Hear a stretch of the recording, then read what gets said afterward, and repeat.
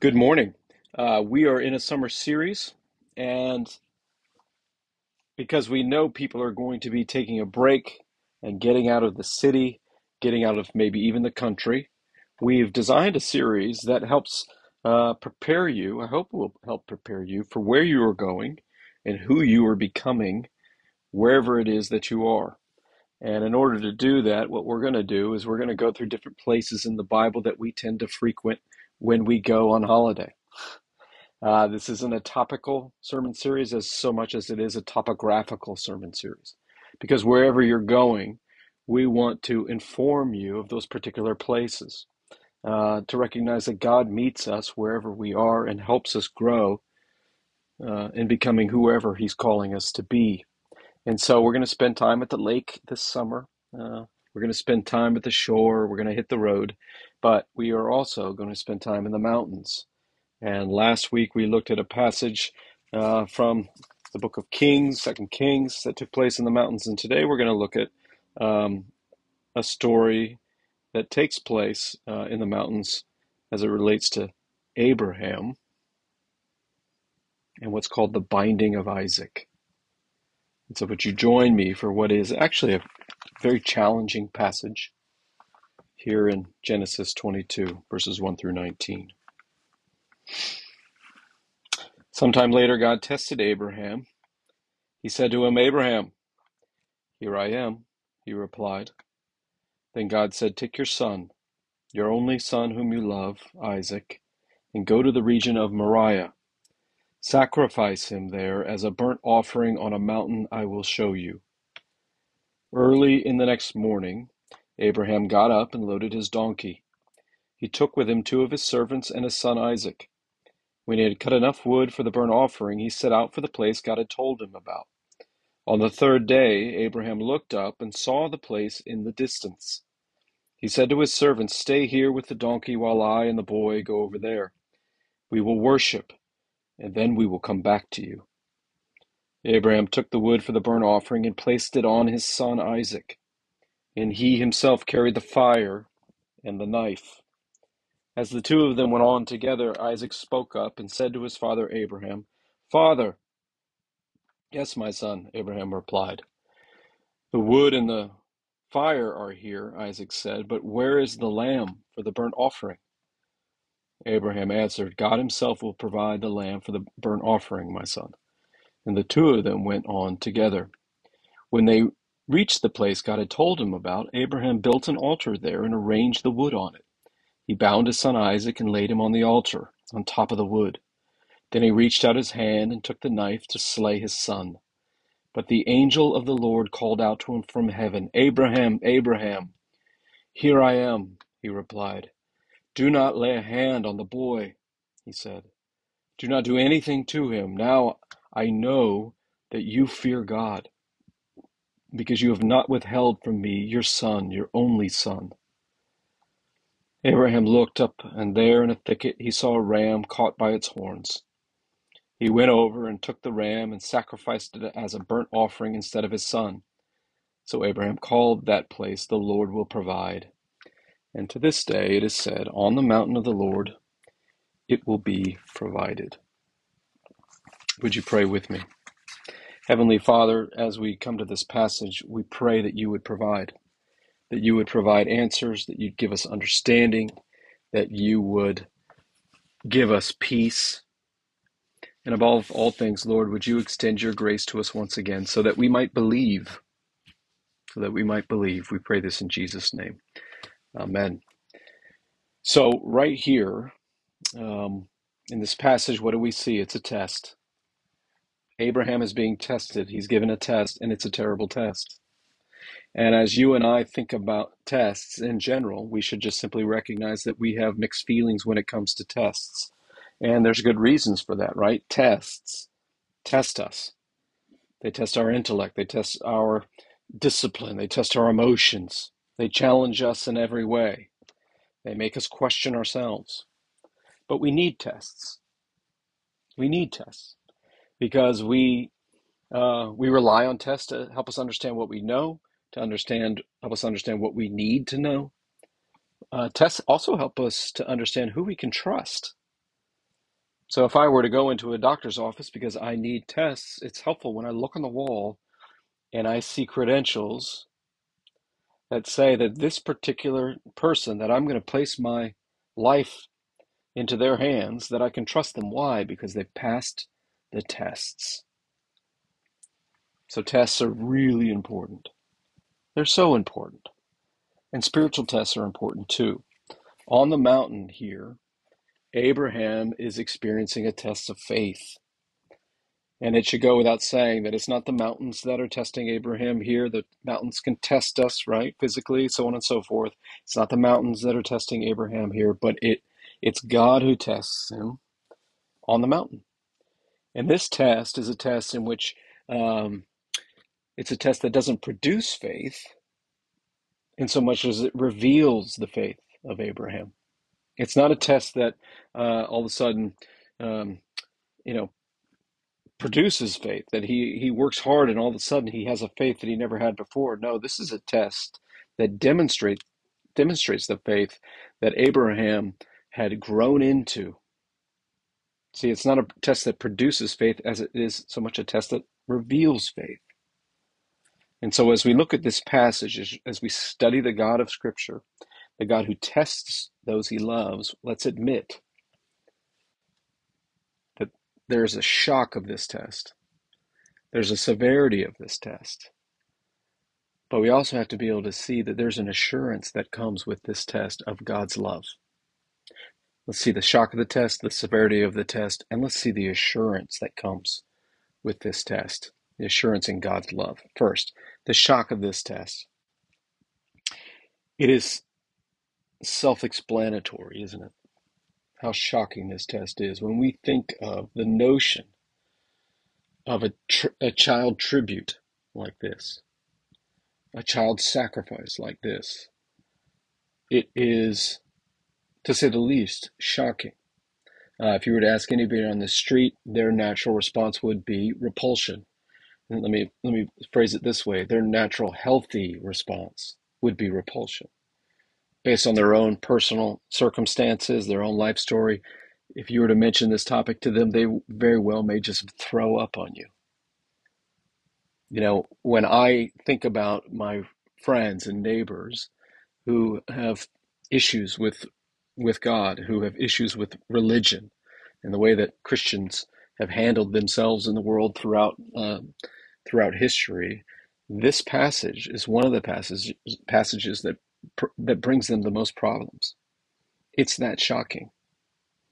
Now I'm going to show you, I hope, two reasons why it's just as shocking to Abraham, but I also want to, without removing the shock, I'd like to also put the shock of this passage into some perspective for us and alleviate what I think is probably just a problem for us because we don't know the full story. And that is that when we read that Isaac is his son, his only son, he's referred to as a boy, he's referred to as a child, that we tend to think that he is a prepubescent, preteen kid.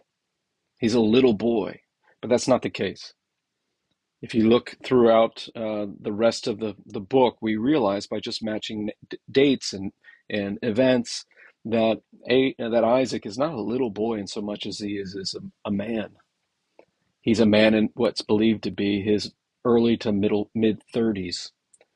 So if you look at the passage overall, you look at the book overall, you can see that Jewish tradition contends that Isaac in this situation at this test is a grown man, not a little boy. But you can also see it in the passage because Isaac does, in a short term, what the mules, the donkeys do in a long term. He carries the wood for the altar on his back a short distance. But previously, it's the donkeys who carried that wood over a long distance. And that's all to say, little boys can't carry that kind of wood. He'd have to be a grown man. And so it all makes sense. This isn't sleight of hand. When Abraham, who's an old man, refers to his son, his only son, he's referring to an adult. When he thinks of him as his boy, he's thinking of his boy. My son will always be my boy, right? No matter how old he is, so on and so forth. So that shouldn't minimize the shock, but it does add a new interesting layer to it all, which we'll talk about further later on.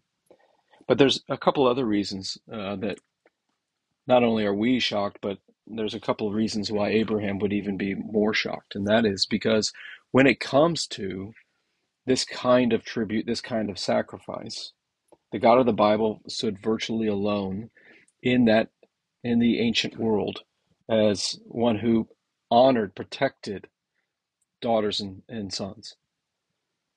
This God, the God of the Bible, was not the God who practiced this kind of sacrifice, didn't practice child sacrifice. In fact, he stood against those who did. So, child sacrifice was the practice of the Ammonites, the Canaanites. It was the practice of those who worshiped Baal. And it has been the practice for many cultures throughout time and history. So if you look at the Aztecs, they practiced child sacrifice. You look at the Druids, the cultic religions of Carthage. Um, all of those practiced child sacrifice, as shocking as that may seem, but not the God of the Scriptures. If you look into the New Testament, you see God come in the flesh, and what does Jesus say? Let the little children come to me as their maker, as their creator, as the one who promises them life now and life eternal. So let me just drive the point home a little further. You can go to 2 Chronicles 28. You can go to Jeremiah 32, Leviticus 20. In those particular passages, time and time again, it is recognized as the highest offense, the act that is punishable by death, the one that the Father would turn his face away from those who commit this kind of brutality, barbarism. It's a shock to Abraham. It's a shock. Second, it's a shock to him, not just culturally, not just his understanding of God, but it's also a shock to the promises that God has made to him personally. See, Abram was called out of the Chaldees, or he was called out of the Chaldees. He was called to go and create a new life, and that in being called out, he was going to become not just a father, which is what Abraham means, or excuse me, what Abram means. He was going to become the father of many nations. Father of many nations is what Abraham is translated into. And so when he's called to sacrifice Isaac, who is the first in the line of his covenant, the first in the line of the many nations, it is seemingly contradictory to the promises. And so you can see it's not just shocking culturally, it's not just shocking to his understanding of who this God is and what his character is and what he stands for. It's shocking for his own call on his life. It seems to be contradicting the promises that God has given to him. So whether you're new to faith, whether you're experiencing faith, as you consider this God, we have to remember that a relationship with God can be shocking. I want to say, not in this way, not in this way, but the God of the Bible tests us because he loves us. And sometimes, in different circumstances, it feels utterly shocking to us. And it can also feel quite severe. And that's the second part of this test. It's not just a shocking test, it's a severe test. And why is it so severe? Why does it feel so incisive, And the reason it's severe, the reason it's just so sharp and penetrating is because it's absolutely necessary. Now, if you know the story of Abraham, then you know that 9 times prior to this, he was called to make some big and some small decisions. And with each time, each decision, which was a kind of mini test, He was often afraid. He doubted. He often was had an opportunity, shall we say, to believe in the promise of God or to be pragmatic, to believe in the promises of God or to be a pragmatist. And the reader, as we go along, we have the opportunity to examine right along with God that basically 9 out of those 10 times he chooses pragmatism over the promises of God. You remember the situation with his wife Sarah. She was so beautiful that he was afraid that if the rulers in this new land that they were in saw her, they would kill him in order to have her. So he said, "Don't tell them that you're my wife. Tell them you're my sister." Now this had no benefit to her, but only benefit to him. Seeing his mind, he didn't cling to the promises of God, that God was at work doing something in his life, and not just his life, but Sarah's life. But he chooses pragmatism over and against God's promises, and to a great degree over and against his wife. Of course, that wasn't the last time. Abraham was a polygamist. Abraham, because he didn't believe in the promises of God to the extent that he needed to, he married Hagar. And because of that, why? Because he doubted that Sarah would ever conceive. So in so many trials, so many tests, what did he do? He took the shortcut. He took matters into his own hands. He sought to follow God, but when it didn't appear that God knew what God was doing, Abraham fudged his way forward. And when he fudged his way forward, you see a pattern. And what is that pattern? It's a pattern where he chooses to protect his family and his finances over further belief into the promises of God. And so, why are those two categories important? Well, they're important because each of those categories, both family and finances, both his prosperity and his progeny, are bound up in Isaac. Because ancient cultures, your firstborn son was your future. In ancient cultures, your firstborn son was your security. Through him, your line would be extended. Through him, you would be cared for in your old age. This was absolutely true in this culture. But you can imagine, let's be sympathetic here, how much pressure that would have meant, therefore, for Abraham, who even just based on the promise would have clung to what he had there in his hand, right? And so I think you can make the case that Isaac was his son, his only son, but in some sense he had become an idol for him, an idol. Now, if you want to know what idols are in ancient cultures and in our own hearts today, no better place to turn to than Tim Keller. Tim said in his book Counterfeit Gods, he says, "What is an idol? It is anything more important to you than God, anything that absorbs your heart and imagination more than God, anything you seek to give you what only God can give. A counterfeit God," he calls idols, "is anything so central and essential to your life that you should lose it, that if you should lose it, your life will feel hardly, worth living. When human beings try to become more than human beings, to be gods, they fall to become lower than human beings." And so, what do we see here? We see that over the course of Abraham's life, he's been persuaded, he's been manipulated, he's been courted by these counterfeit gods in his own life, his own heart. A need for security and control that only finances or family could bring. And so what ends up happening when we give way to these counterfeit gods, not only do we end up sacrificing the very things we truly love to appease these false gods, but we go against the very things that we believe in order to serve them. This was going on in Abraham's life, and therefore the need for a test, as shocking as this is, there's a need for it to be severe so he can get to the heart of the matter. I gave you Isaac, not to worship Isaac, not to worship family or finances or your future. I give you Isaac for my purposes, but I'm God and therefore worship me. Now, of course, today we've baptized babies into the name of this God.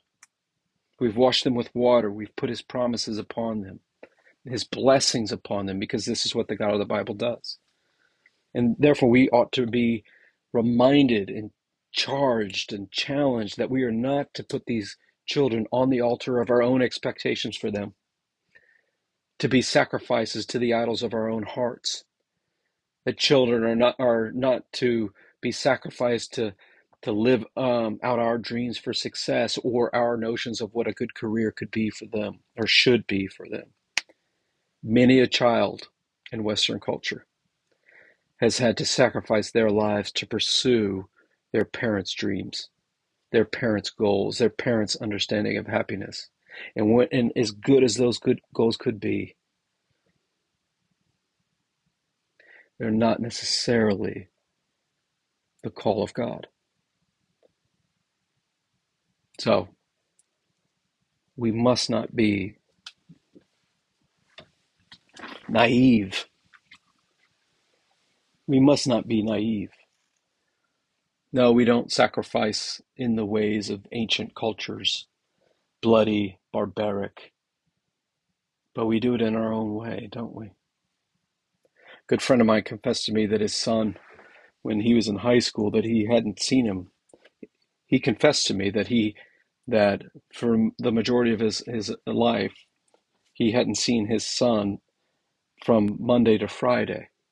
And the reason for that was that he worked so early in the morning and he didn't come home until so late at night that he missed him. His son got up late, his son went to bed early, he wasn't there. And of course he said, the irony is that I'm working so hard to provide my family with a good life that I ended up sacrificing a true relationship with him. And of course that can happen to any of us. But what's going on in that? That our desires are battling against each other. We have a desire to provide good lives for the people we love, and yet that's in competition with our desire for success or approval or our fear of missing out, our fear of not being in control. And before we know it, we're not just trying to provide a good life, but our life is all out of balance, that we don't even realize that we're laying down our lives, our families, to please counterfeit gods who promise us the world but cannot deliver us anything, and certainly not anything eternal. So we must not be naive. And Abraham demonstrates he's not naive. He's not naive, at least anymore. The third aspect of this passage that we should recognize is not only is it shocking, not only is it severe, but there's an assurance that comes from this test that we must see. We must remember this is a test.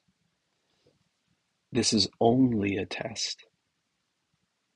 Remember when we were kids, when I was a kid, I'd hear on the television, as we were watching, the screen would go blank.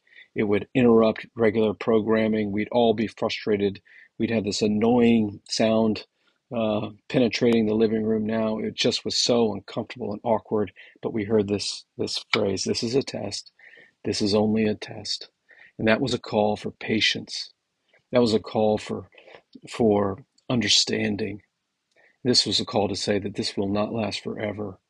In fact, it's just a test. It's a test for our good.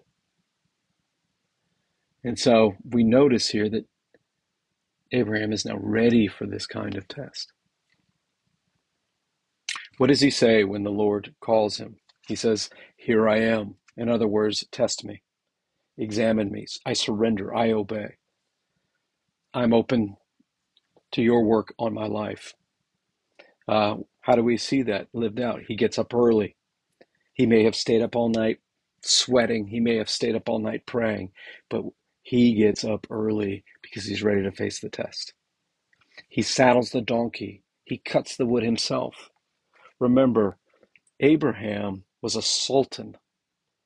He was a rich man with many servants. He didn't have to handle the wood. He didn't have to saddle his donkey, but he did it because the test was for him and nobody else, and he was not farming it out. It was for him, and he takes it on himself.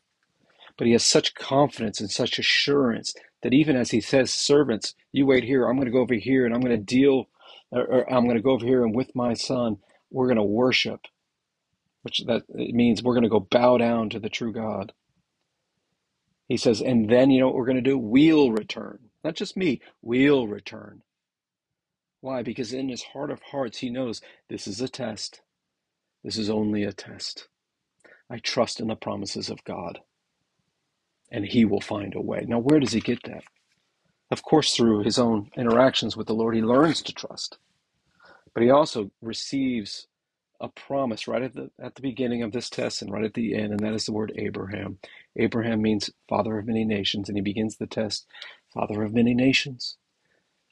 Remember my promise. I'm going to call you to something, but remember my promise. And of course, that's how he brings the test to an end, father of many nations. And that's a little bit like a surgeon coming and whispering into Abraham's ear, father of many nations, we're going to do some heart surgery here. We're going to open up your heart. And it's going to be painful and it's going to be awkward, but you're going to come under the knife and you're going to feel it.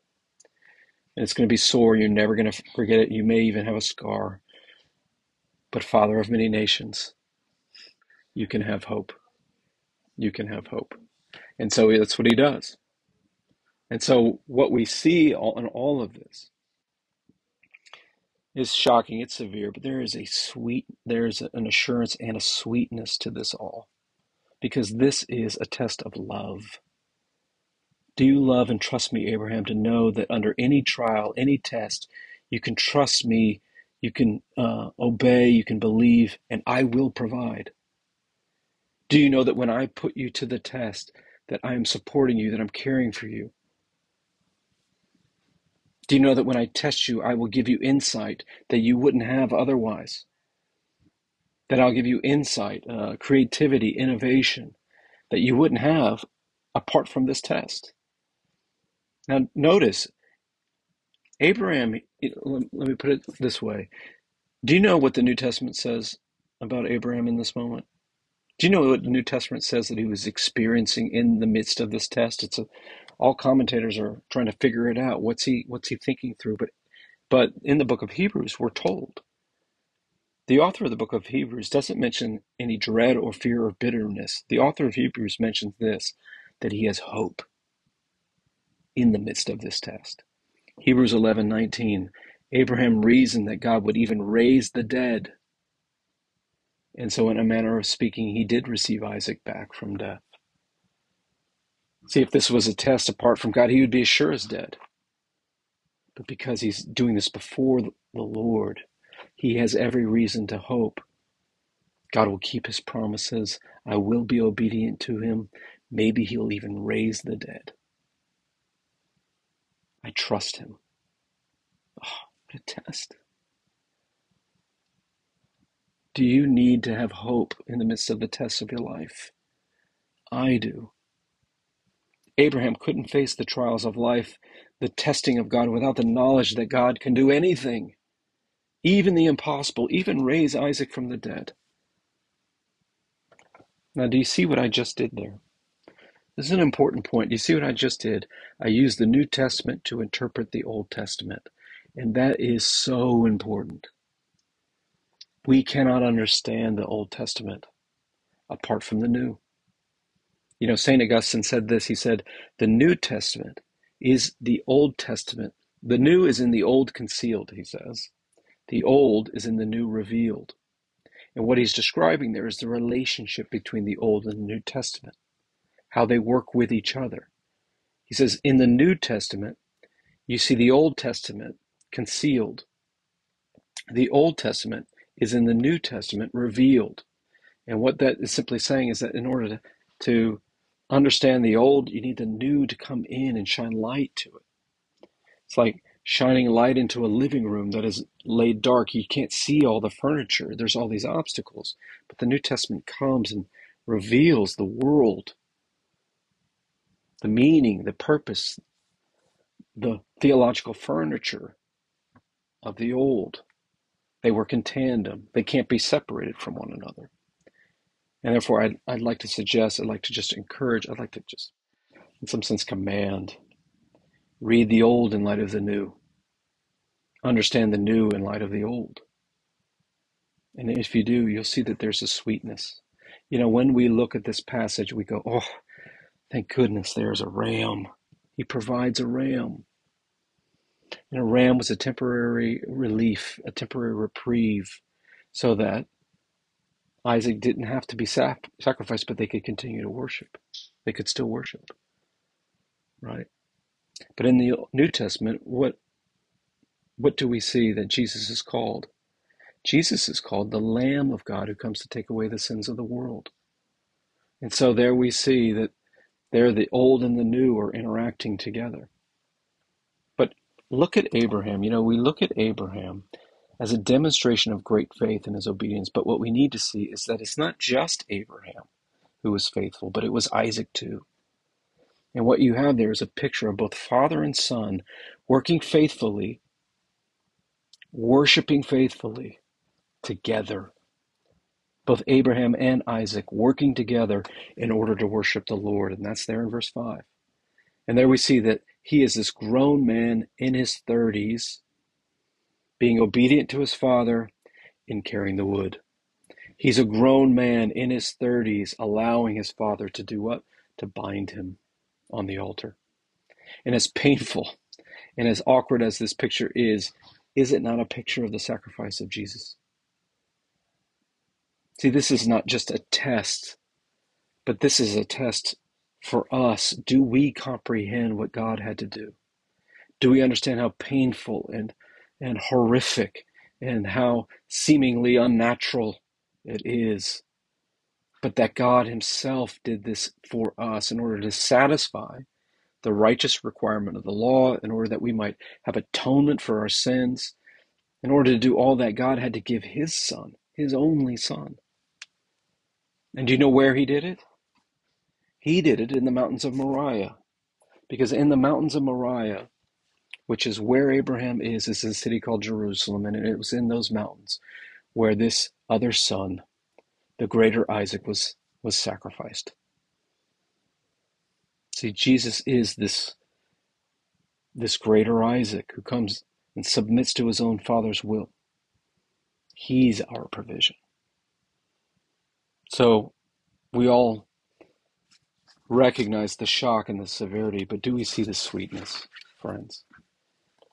Do we now have a better appreciation of the trial that God himself went through? Not to make us fathers of many nations, but to bring the many nations that he would establish through Isaac home forever. That through his death and resurrection, many nations outside of Israel might have a father. So, what do we think about tests? You know, basic belief is a test.